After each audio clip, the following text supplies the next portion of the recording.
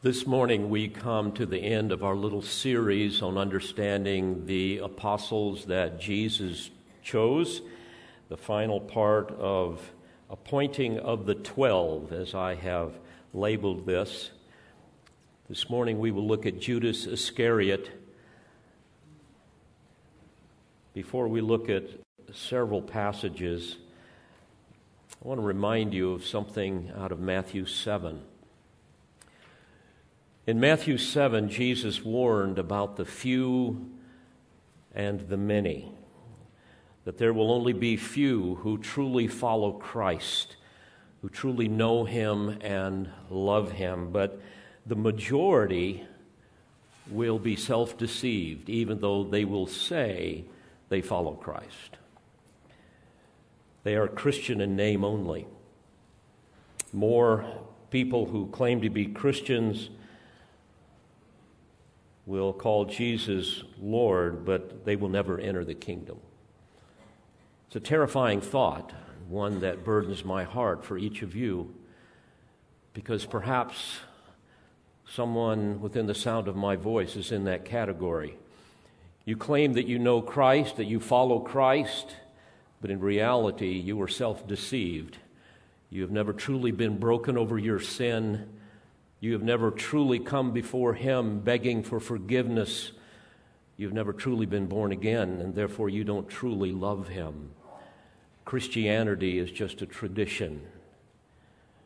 In Matthew 7, beginning in verse 21, Jesus says, "Not everyone who says to me, 'Lord, Lord,' will enter the kingdom of heaven, but he who does the will of my Father who is in heaven will enter. Many will say to me on that day, 'Lord, Lord, did we not prophesy in your name, and in your name cast out demons, and in your name perform many miracles?' And then I will declare to them, 'I never knew you. Depart from me, you who practice lawlessness.'" Earlier in that passage, Jesus pressed His followers to choose between two options. Both options claim this way to heaven. First, He asked them to choose between two gates, the narrow and the wide. And then He commands them, in verse 13, to enter through the narrow gate, for the gate is wide and the way is broad that leads to destruction. Narrow comes from a Greek word, stenos, which comes from a root word meaning to groan, and is used to describe a compressed or a restrictive gate that is difficult to enter into with ease. Matthew has probably chosen the imagery of narrowness to describe the constriction of one's choices when they come to saving faith in Christ, taking the challenge of Jesus' teaching that there is therefore a very sharply defined mode of entry. The narrow gate throws up images of the need to make a choice which is not obvious. And it is certainly a gate that the crowd is not going through. It carries the idea of being attentive to where the gate is located, perhaps to experience even the discomfort of squeezing through this gate. This is the gate, of course, of authentic saving faith, which requires someone to squeeze through, shall we say, without the excess baggage of self-righteousness. It requires the recognition of spiritual bankruptcy, of being overwhelmed with the horror of their sin, fully aware of the judgment they deserve because they have violated God's holy law. And when a person truly comes to saving faith, he or she will truly experience the intense pressure of a conscious choice, which will renounce the old self and will put on the Lord Jesus Christ. This speaks of a determined, purposeful decision requiring strenuous effort. This is the opposite of the easy believism that is so common in evangelicalism today. This decisionism idea, altar call evangelism, where calculated and emotionally induced outward acts like walking an aisle or repeating some prayer are considered to be evidence of regeneration rather than a radically changed life.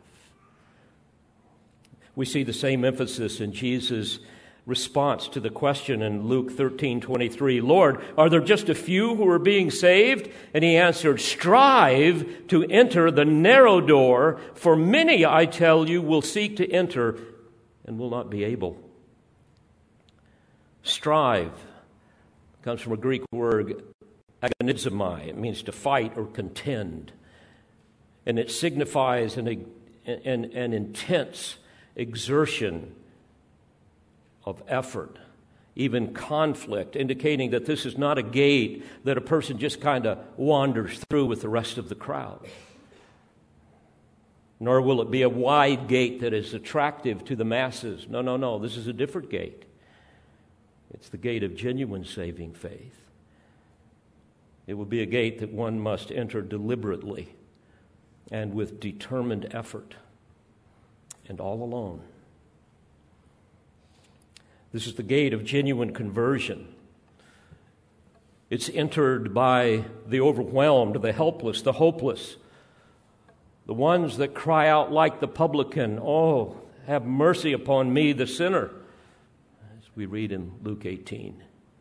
This is the gate of self-denial, not the gate of self-fulfillment. It's a gate that requires a man to count the cost of discipleship, to discard self-will, to jettison self-righteousness, to reject selfish ambitions, and to come before Christ and say, "I am willing to be your slave for what you have done for me, and because I love you and you love me." Jesus put it this way in Matthew 16, "If anyone wishes to come after me, let him deny himself and take up his cross and follow me. For whoever wishes to save his life shall lose it, but whoever loses his life for my sake shall find it." To deny literally carries the idea of renouncing oneself, being absolutely repulsed by your sin, being willing to repent and move in a different direction because you're so overwhelmed by your iniquities, because of all of the ways that it has corrupted your life and made God your enemy. That's what it is to deny yourself and follow Christ, a radical departure from the man-centered gospel of self-fulfillment and self-indulgence, where you come to Jesus to somehow help you make more money or get rid of all of your diseases or whatever. And it's certainly different than this heretical social justice gospel that focuses on how to be delivered from the social injustices of man rather than how to be delivered from the righteous justice of a holy God. Central to entering the narrow gate, therefore, is a terrifying conviction of sin and a clear understanding of the message that we read in Acts 4:12, that there is salvation in no one else. For there is no other name under heaven that has been given among men by which we must be saved. And in addition to this, Jesus says in Matthew 7:14, "For the gate is small and the way is narrow that leads to life, and few are those who find it." And the reason why so few find it is not only because they don't understand the gospel, but because that's not the gate they're looking for. And it's certainly not the gate the masses choose to enter. Jesus went on to contrast the narrow and the wide gate, saying in verse 13, "For the gate is wide and the way is broad that leads to destruction, and many are those who enter by it." So the imagery here is very obvious. Both the narrow and the wide gate have a sign on top of them that say, "This way to heaven." But unlike the narrow gate that is restrictive, the wide gate is gaping. It is inclusive. It is attractive. The idea of striving is wholly unnecessary with the wide gate. There's no need for conscious, strenuous effort. No need to examine your heart and be overwhelmed by your sin. There's no need for any groaning, for any crying out for mercy. And the wide way is the easy way, the way of the world, the way of the unregenerate. Many modern-day pastors who are bent on attracting seekers have learned how to market the wide gate by redefining sin in such a way that virtually no one could be offended, and thus eliminate the need for a Savior, eliminate the need for genuine repentance, eliminate the need for regeneration. The essence of their definition of sin these days is that sin basically includes all those things that we think and that we do that rob us from fellowship with God and steal away the happiness that He wants us to enjoy. The good news of the gospel is then reduced to nothing more than God loving us so much that He sent His Son to save us from our unhappiness. But describing sin apart from the offended righteousness of God, dear friends, is not only irresponsible, it is damning. Apart from an understanding of man's condemnation before a righteous God that evokes the wrath of God, there is no gospel. Because the wrath of God abides on him, Jesus says in John 3:36. However, many people are going to hear the true gospel, like some of you, and still not be honest in their heart and still refuse to truly embrace Christ in repentant faith. And such a man was Judas Iscariot. Like Judas, many people follow Jesus for selfish reasons. They want nothing to do with Jesus as the Savior of their sins. They want a Jesus that is the meter of their needs. Nothing about Jesus being the Lord of their life. Rather, they want, shall we say, a cosmic butler that'll do what they need. A Santa Claus, smiley face Jesus that will wink at their sin and be there to help them out when they have problems. Judas Iscariot was such a man. He was the quintessential hypocrite, a man with unprecedented opportunity to spend time with Jesus, the incarnate Christ, to sit at the feet of Christ himself, to witness all of the miracles. He squandered it all because he refused to humble his heart in genuine contrition. He, dear friends, followed Jesus for all of the wrong reasons. What about you? It is fitting that God would have chosen him knowing full well the treachery of his heart. Why did he do that? Because God wanted to provide a vivid illustration of the power and the process of hypocrisy that will exist in the church, and thus be a warning to each of us, beginning with the apostles, who couldn't see any of this. He wants to warn us of the deceitfulness of the human heart. The Church of Christ has been and always will be plagued with hypocrites, with people that profess Christ but don't possess Christ. Much of evangelicalism today is just country club Christianity. It's Christless Christianity. It has no power. Jesus described them as branches that attach themselves to the true vine in some superficial way in John 15. They claim to follow Christ, and you see external conformity, but they deceive themselves into really believing that they are Christians when in fact they are not. The reason you know that is because they bear no fruit. Therefore, Jesus says they are cut off and thrown into the fire. There's no real love for Christ. It's just churchianity. Well, today we look at the life of such a man, Judas Iscariot, the apostle who betrayed the Son of God, a man who refused to allow Jesus to shape his heart, and consequently his heart became hardened to the deceitfulness of his own sin.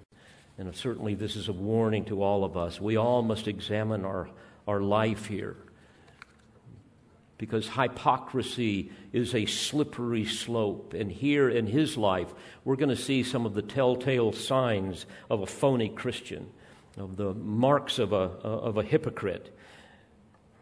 Judas Iscariot, that name reveals the region from which he came. In Hebrew, Ish is the word for man, and Kerioth means that he was a man of Kerioth, a little town in southern Judea. He wasn't from Galilee like the others, so the others didn't know him. They had no background on who he was, but yet he was another ordinary man, no special credentials whatsoever.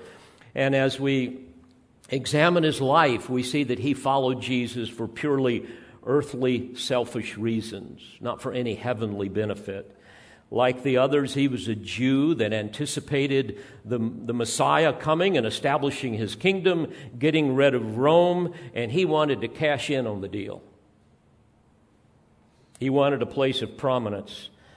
In fact, the other apostles were dealing with the same issue, as you will recall. Who's going to be first in the kingdom, right? We know nothing of his family or social background. All we know is that Jesus chose him, John 15:16. Not for salvation, but Jesus chose him for betrayal. None of this caught Jesus by surprise. Betrayal that was a treachery that was frankly ordained before the foundation of the world. It was one that was clearly prophesied in the Old Testament. In Psalm 52, beginning in verse 12, the Spirit of God foretells to us the eventual betrayal of Judas. There we read, "For it is not an enemy who reproaches me, then I could bear it, nor is it one who hates me, who has exalted himself against me, then I could hide from him. But it was you, a man my equal, my companion and my acquaintance. We took sweet counsel together and walked to the house of God in the throng." Certainly a picture of Judas. Jesus described this further in John 13:18. And here he quotes a messianic prophecy found in Psalm 41:9 that speaks of a friend's betrayal. It says, "Even my own familiar friend in whom I trusted, who ate my bread, has lifted up his heel against me." And if we go to Matthew chapter 27, verses 9 through 10, we see there that Matthew refers to the prophet Zechariah, chapter 11, verses 12 through 13. And this is a prophecy that gives even greater detail concerning the Lord's betrayal. There in Zechariah symbolically asks the covenant people what their Messiah is worth. A picture of the price they eventually paid Judas. And there we read, "They weighed out for my wages 30 pieces of silver. And the Lord said to me, 'Throw it to the potter.' That princely price they set on me. So I took the 30 pieces of silver and threw them into the house of the Lord for the potter."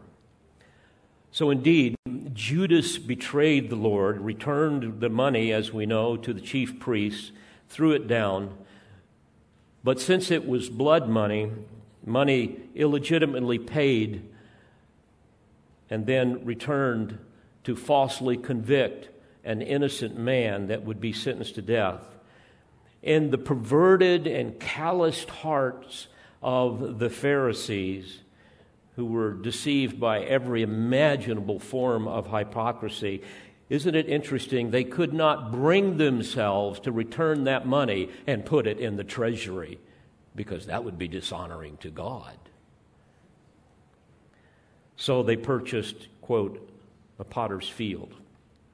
It was a defiled place where they buried travelers and the indigent, the ungodly, the very field where, as we will read, Judas hanged himself, later known as the field of blood. The predetermined purposes of God never cease to amaze me. to think that he decrees what he will and he does it. Even in regard to Judas, Jesus said in Luke 22:22, "Truly the Son of Man goes as it has been determined, but woe to that man by whom he is betrayed." And it's fascinating to think that Jesus knew all about Judas's wicked heart, and yet he chose him. We read about this in John 6, beginning in verse 70. "Did I myself not choose you, the 12? And yet one of you is a devil." Now he meant Judas, the son of Simon Iscariot, for he, one of the 12, was going to betray him. It's beyond our ability to comprehend that even the wicked machinations of a hypocrite are foreordained by a sovereign God. Jesus came to earth to live and to die and to be raised from the dead. And Judas, though fully responsible for his choices, merely played into God's sovereign plan of redemption. And to think about it, that there was never a time where Jesus spoke an unkind word to him. The Good Shepherd never offered him anything but love and forgiveness and mercy and grace. And yet look what he did. Jesus knew his heart of greed, because he was skimming money out of their little treasury. Jesus knew about his selfish ambition to cash in on the kingdom. And he knew precisely the diabolical nature of this apostate. He knew Satan's plans for him, yet isn't it interesting? He maintained an attitude of perfect love for his enemy. It's hard to believe, isn't it? Jesus never gave him a reason to hate him, yet he continues to be the most hated person in all of history. Well, the text reveals much about Judas. So I want you to think with me. Again, the master hypocrite. No doubt he had convinced himself of his own self-righteousness. After all, he was a Jew. And only those who are seasoned in their own self-righteousness make good hypocrites. And as we study the passages that speak of Judas, we see again that no one suspected that he was dipping into the pot, that he was skimming money. Nobody suspected him of being a traitor. Not even after he left the upper room to strike his deal with the Sanhedrin to betray Jesus in the garden did anybody suspect anything. No one knew. As I said earlier, in that day of heightened messianic expectations, Judas saw his chance to cash in. He wanted to be on the inside track. He wanted some kind of a political appointment. And obviously Jesus was the Messiah. I mean, he knew that. He could see all of the miracles. He saw all of these things. But as we examine the text, we begin to see how Judas's patience was wearing thin. 3 years with Jesus, and all he sees is humility and love and compassion and servitude. When's he going to attack the Romans? When's he going to get on with this thing? I mean, I'm getting tired of all of this. Let's see some heads roll. I want to receive my reward. But all I hear are parables about forgiveness, money, and sin, the sin of hypocrisy, the sin of pride. I'm getting tired of it. I'm hearing all this stuff about eating flesh and drinking his blood. I mean, come on. Let's eliminate the Romans and establish the kingdom. So by the time Jesus and the 12 head to Jerusalem for the last time, you might say Judas has lost his sense of humor. He was becoming impatient. His spiritual masquerade is about to be over. He's getting increasingly frustrated. By the way, I've noticed over the years that hypocrites cannot stand it if their agenda is being ignored or thwarted in any way. Eventually, they're going to explode. Remember, life is all about their needs, not God's glory. Now, I want you to notice how this plays out, and we're going to land on John 12 for a few minutes. Remember the context. Jesus has just raised Lazarus from the dead. The 12 are having a meal in the home of Simon the leper, along with Lazarus and Mary and Martha.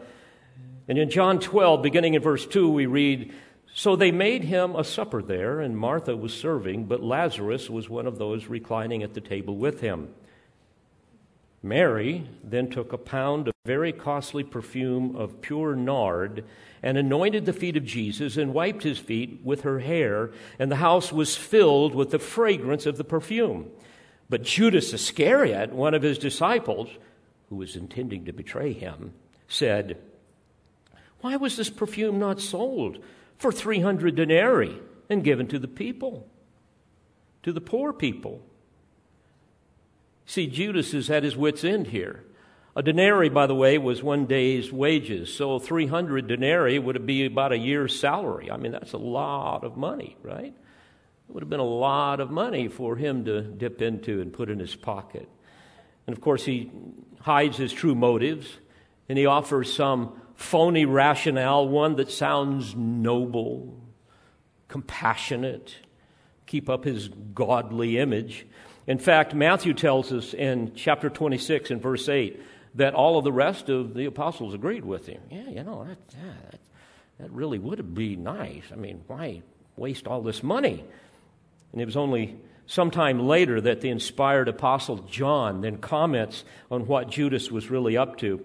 And he does this in verses 6 through 8. He says, "Now, he said this not because he was concerned about the poor, but because he was a thief. And as he had the money box, he used to pilfer what was put into it. Therefore Jesus said, 'Let her alone, so that she may keep it for the day of my burial. For you always have the poor with you, but you do not always have me.'" Well, this incident must have been the straw that broke the camel's back for Judas, because immediately after this incident, Matthew's gospel tells us in Matthew 26, beginning in verse 14, "Then one of the 12, called Judas Iscariot, went to the chief priests and said, 'What are you willing to give me if I deliver him to you?' And they counted out to him 30 pieces of silver. So from that time he sought opportunity to betray him." Now, originally, his unrestrained and unsatisfied lusts energized his hypocrisy, causing him to attach himself to Jesus. But now things are a bit different.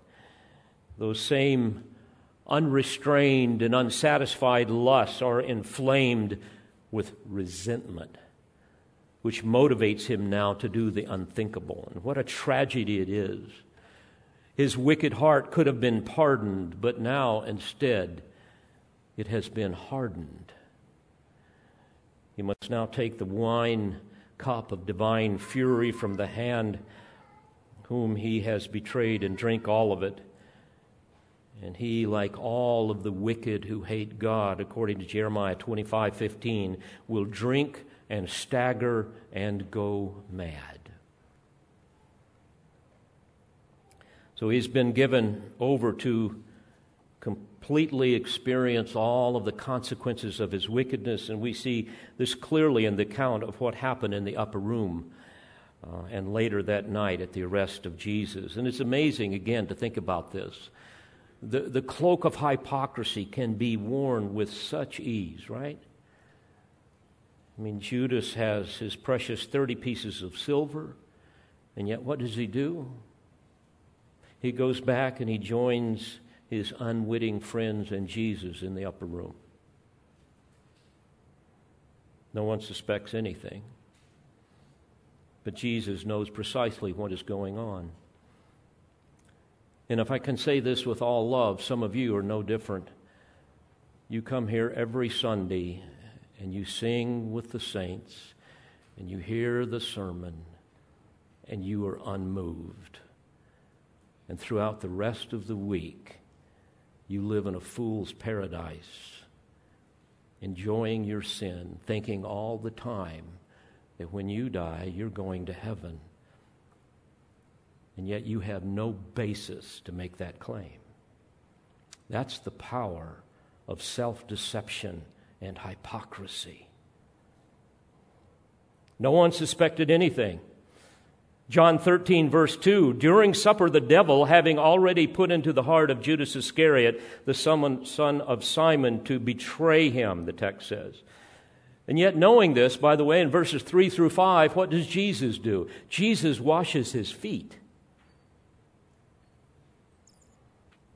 Verses 10 and following, Jesus said to him, he who has bathed needs only to wash his feet, but is completely clean. And you are clean, but not all of you. For he knew the one who was betraying him. For this reason, he said, not all of you are clean. By the way, bathing is symbolic of salvation. And that's why he says, but not all of you, referring to Judas. And again, this is another mark of a hypocrite, just their astounding callousness of heart. To allow the incarnate Son of God to wash your feet, to display just such inconceivable humility, knowing in your heart you're about to betray him. That's the power of hypocrisy and sin.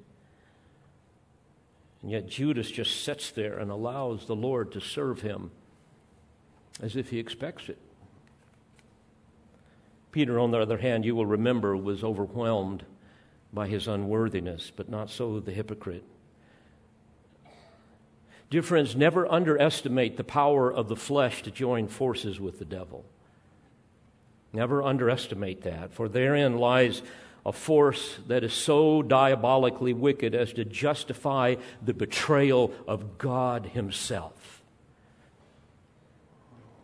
I've seen this before, the self-deception of hypocrisy. It is so exceedingly powerful that a hypocrite can justify any act, any thought, any action. As Paul said of them in 1 Timothy 4:2, their conscience has been seared as with a branding iron. So there's nothing you can do or say to reach them. I find it interesting, psychologists who are ignorant of the Scriptures, ignorant of biblical truth, describe many people as having a narcissistic personality disorder. People that see themselves as better than everyone else, they deserve more, the rules don't apply to them. And of course, this is pandemic, and the powerful and the wealthy, especially corporate executives, politicians, Hollywood stars, athletes, Christian entertainers. But the Bible just calls this foolish pride. They're just hypocrites, seared in their conscience. Proverbs 26:12. Do you see a man wise in his own eyes? There is more hope for a fool than for him. Isaiah 65:5. Hypocrites say, keep to yourself, do not come near me, for I am holier than you. These are smoke in my nostrils, a fire that burns all the day.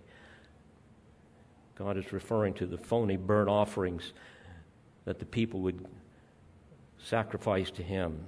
They're a stench to his nose, one that will result in judgment. Well, back to John 13. Jesus now gets more specific about the betrayal. Verses 18 and following, he says, I do not speak of all of you. I know the ones I have chosen, but it is that the Scripture may be fulfilled. He who eats my bread has lifted up his heel against me. From now on, I am telling you before it comes to pass, so that when it does occur, you may believe that I am he. And then we get a glimpse of Jesus' heart, the enormous emotional turmoil that was eating at him, knowing that Satan now has entered this man. Satan, you might say, has now entered the room through Judas. Verse 21, when Jesus had said this, he became troubled in spirit and testified and said, truly, truly, I say to you that one of you will betray me. Boy, to be troubled in spirit, that's an understatement. For Judas to know that Satan is in the room with him through Judas. So Jesus now is mentally, he is spiritually agitated. And I might add that there is nothing more toxic in Christian fellowship than having a known hypocrite in the midst. We go on to read in verses 22 and following, the disciples began looking at one another at a loss to know of which one he was speaking. There was reclining on Jesus' bosom one of his disciples whom Jesus loved. So Simon Peter gestured to him and said to him, "Tell us who it is of whom he is speaking." He, leaning back thus on Jesus' bosom, said to him, "Lord, who is it?" Jesus then answered, "That is the one for whom I shall dip the morsel and give it to him."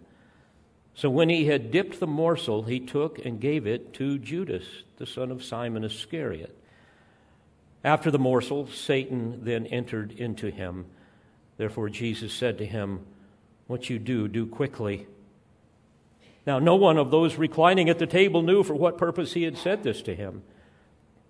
For some were supposing, because Judas had the money box, that Jesus was saying to them, "Buy the things we have need of for the feast," or else that he should give something to the poor. So after receiving the morsel, he went out immediately, and it was night.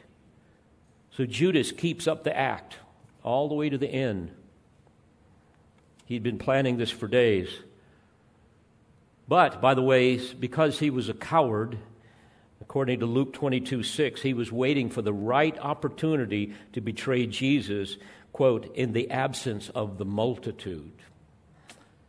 He didn't want the crowds coming down on him.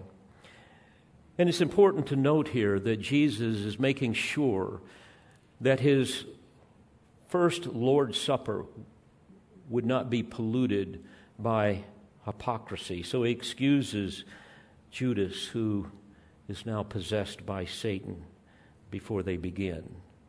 You remember the rest of the story, knowing where Jesus was going to pray along with the others in the Garden of Gethsemane. We read in John 18:3, "Then Judas, having received a detachment of troops and officers from the chief priests and Pharisees, came there with lanterns, torches, and weapons." A cohort of Roman soldiers would be 600, so probably 600 soldiers. In verse 12, we read about that. And according to John 18:4, we see that Jesus now goes out to greet them. Jesus, therefore, knowing all the things that were coming upon him, went forth and said to them, "Whom do you seek?" They answered him, "Jesus the Nazarene." He said to them, "I am he." And Judas also, who was betraying him, was standing with them. When therefore he had said to them, "I am he," they drew back and fell to the ground. John's gospel is filled with irony, and this is certainly one of them. They speak of Jesus the Nazarene. That was a way of demeaning him. And he answered by saying, "I am he." The absolute opposite. Ego eimi in the original language, a term that Jesus used repeatedly to declare his deity. We're looking for Jesus, that Nazarene. And he says, "I am he. I am the great I am. I am Jesus. I am the Messiah. I am the Son of God." Dear friends, don't miss what Jesus did in this extraordinary, remarkable scenario. Here he reveals himself to his enemies and to the world that he is who he claims to be, the Son of God. Here he uses the covenant name of God. The title he used to describe himself, you'll recall in John 8:58, where he told the unbelieving Jews, "Before Abraham was born, I am." You see, he referred to himself in the present continuous tense. And why? Well, I mean, that seems really odd. Why would he do that? Because inherent in his name is the fact that he always was and he always will be God. This speaks of self-existence, that there was never a time, there has never been a time that he did not exist. You remember in Exodus 3, Moses asked, well, what should I tell the people when they ask, what is your name? And in verse 14 of Exodus 3, and God said to Moses, I am who I am. And he said, thus you shall say to the sons of Israel, I am has sent me to you. In other words, I want you to tell them that the pre-existent, self-existent, uncreated creator of the universe, the one who always is, who always has been, and who always will be, is the one that is speaking to you.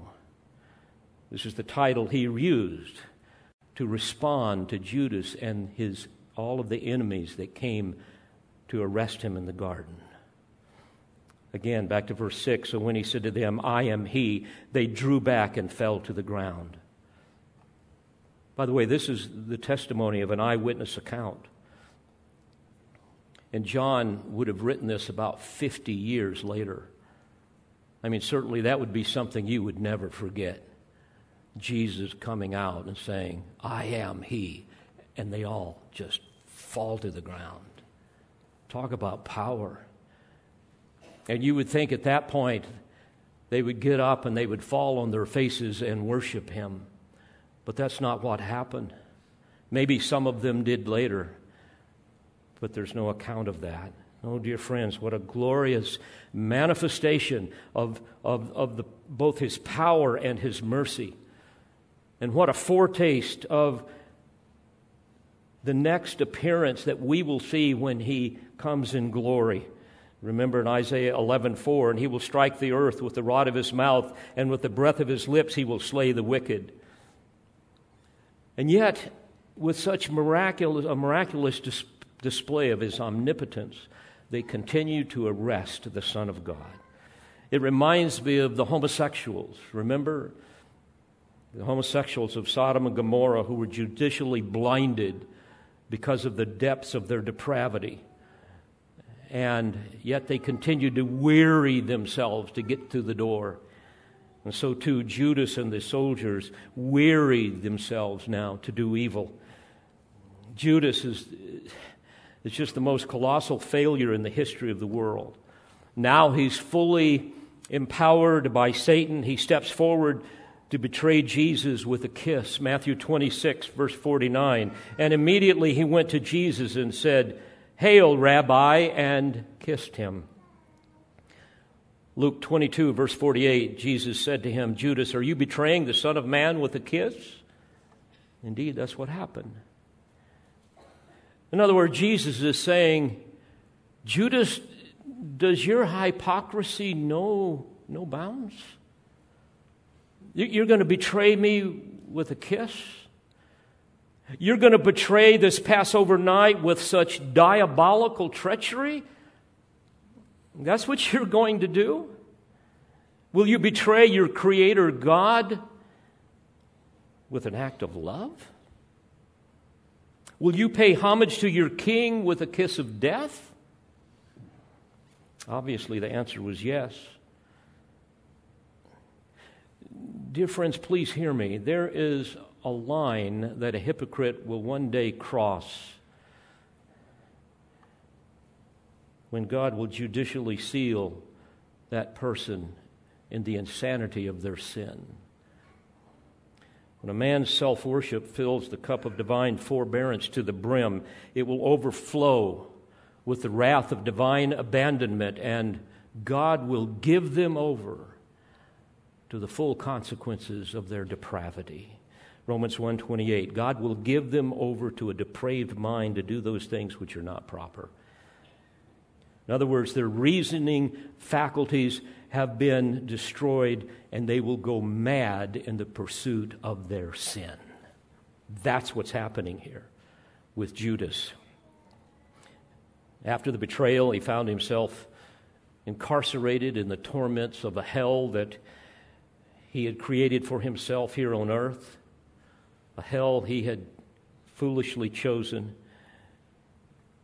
and in utter agony now. He's experiencing the wrath of divine abandonment. Matthew 27, verse 3 says, "Then Judas, his betrayer, seeing that he had been condemned, was remorseful and brought back the 30 pieces of silver to the chief priests and elders, saying, 'I have sinned by betraying innocent blood.'"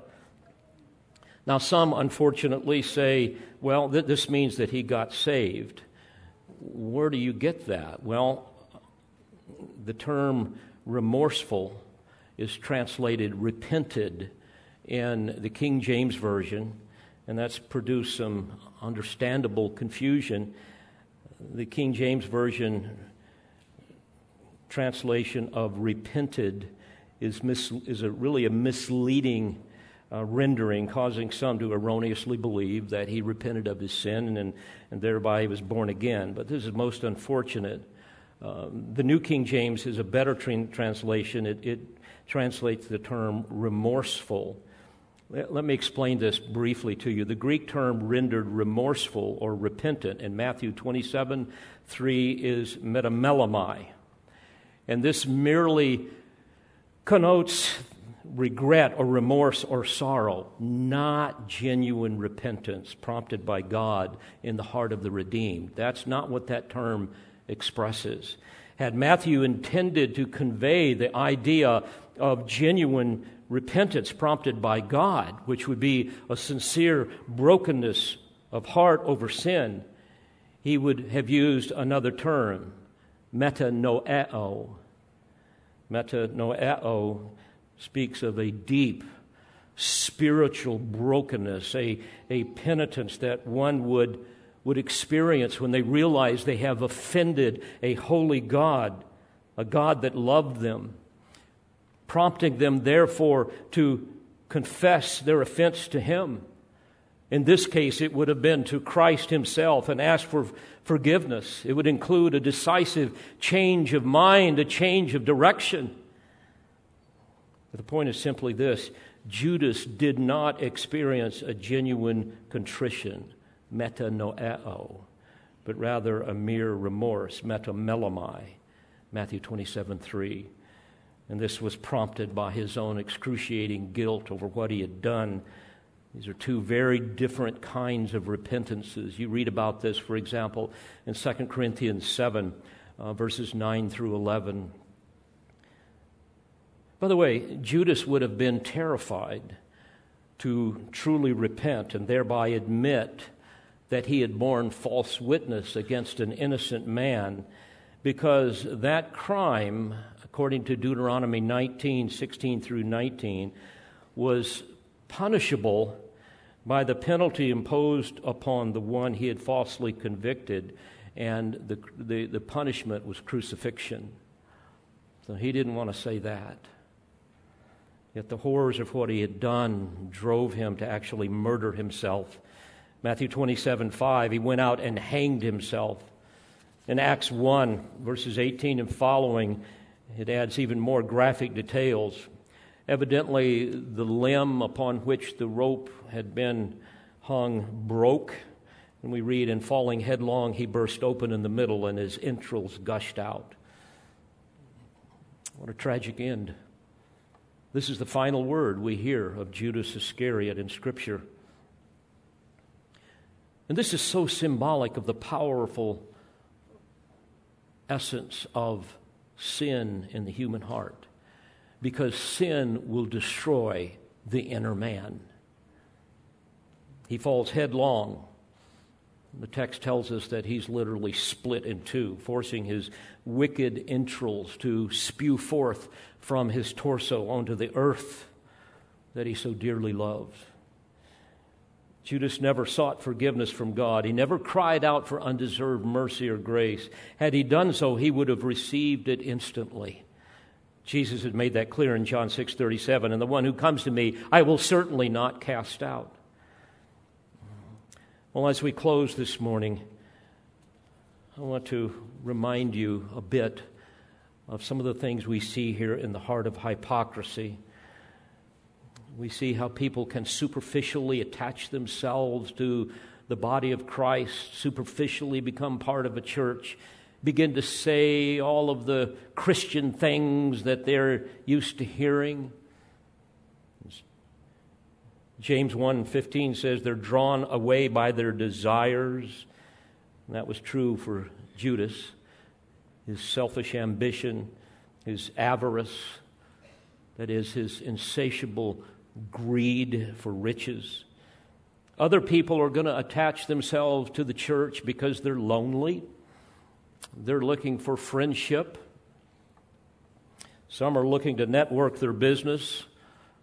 Some are looking for physical healing.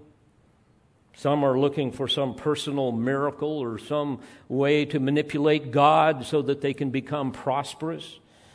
Some like to be in control, and so they will join a church to see if they can be a big fish in a little pond, to receive glory, to get in a position of leadership, to be able to get on stage and play their instruments or whatever. Some are sexual predators. Some make their money off of naive Christians, and this is much of what we see happening in contemporary Christian music. Some are unsuccessful in every area of life, and so they punt the ball and hope it lands in some place where they can become a missionary or a pastor. How many churches do you see pop up all the time? Some new man is the new pastor. And for a lot of people, it's just a cultural, traditional thing to do, right? That's what it is for the most part in the South. You don't want to be out of sync with the rest of the culture. And of course, some people attach themselves to the church because they're looking for a handout. They're looking for benevolence. They need financial help. So they hop from church to church. And on it goes. Well, as we close, let me just give you just 4 things that really define the slippery slope of hypocrisy. It begins with religiosity. Religious affiliation that gives people the illusion of spirituality. They attend the services, they adopt the lingo, they adopt the customs, they externally act like Christians, and perhaps there even some personal reform, but like the Pharisees described in Luke 11, they clean the outside of the cup and of the platter, but inside of you are full of robbery and wickedness. 2 Corinthians 5:12, they glory in appearance only. Paul spoke of this in 2 Timothy 3 and verse 5. They hold to a form of godliness, though they have denied its power. And Jesus spoke of this in Matthew 15:7. Hypocrites, he says. Well did Isaiah prophesy about you, saying, these people draw near to me with their mouth and honor me with their lips, but their heart is far from me. And in vain they worship me, teaching as doctrines the commandments of men. The religiosity then begins to move towards resentment, because gradually that begins to build. They're watching other people grow in Christ, but they're still struggling with besetting sins, with internal turmoil, with guilt, with broken relationships. They even feel some sense of guilt. And they begin to despise those who truly love Christ. They begin to run from the light of Scripture. They love the darkness rather than the light, so they find a church where they can feel at home with other people that are spiritually dead like them. The religiosity moves to resentment, and then thirdly to rancor. They become angry, they become divisive, they garner support from other people. 1 Corinthians 11, Paul speaks of this beginning in verse 18. He says, I hear that divisions exist among you, and in part I believe it, for there must also be factions among you, in order that, in other words, here's the reason why I'm going to allow the tares to exist with the wheat in the church, the sheep with the goats, in order that those who are approved may have become evident among you. In other words, the dissensions are going to become the test to separate the wheat from the chaff. And ultimately, these people will because they are willfully blind, God will harden their heart, producing the final stage, and that is ruin. It starts with religiosity, moves to resentment, then to rancor, and then to ruin. And Jesus summarized the ruin of Judas's life with these poignant words in Mark 14, verse 21. It would have been good for that man if he had never been born. Oh, dear friend, I hope this is not describing you, but I fear that in some cases it is. And may I say to you that you are unable to see the light of truth because of the inner corruption of your very nature that emanates darkness from within. And it causes you to walk in darkness, and you love it so. And I can only pray that God in His infinite mercy will bring such conviction to your heart that you will see this. And if you do see it, it is because of His work of grace. And that you will repent and believe in the Lord Jesus Christ. Oh, dear friends, examine your heart. You cannot fool God. He sees it all. And if you're a hypocrite, repent before it's too late. And for those of us who know and love Christ, and we know it is so because the Spirit bears witness in our heart that it is so, and because we see the fruits of that in our life, for those of us who truly love Him, let's rejoice together in His saving grace, because without it, we would never be saved. Let's pray together. Father, thank you for the clarity of your word. There is no way that anyone could miss what you have done in this whole situation with Judas. Lord, I pray that your word will bring great conviction to those that may fall into that category. And for those of us who have truly been born again by your infinite grace, I pray that you will cause us to celebrate that grace all the more and live our lives to the praise of your glory. I pray in Jesus' name. Amen. We pray you've been edified by this presentation. You've been listening to the teaching ministry of Calvary Bible Church in Jolton, Tennessee. For more information on Calvary Bible Church or for more audio, please visit our website at cbctn.org.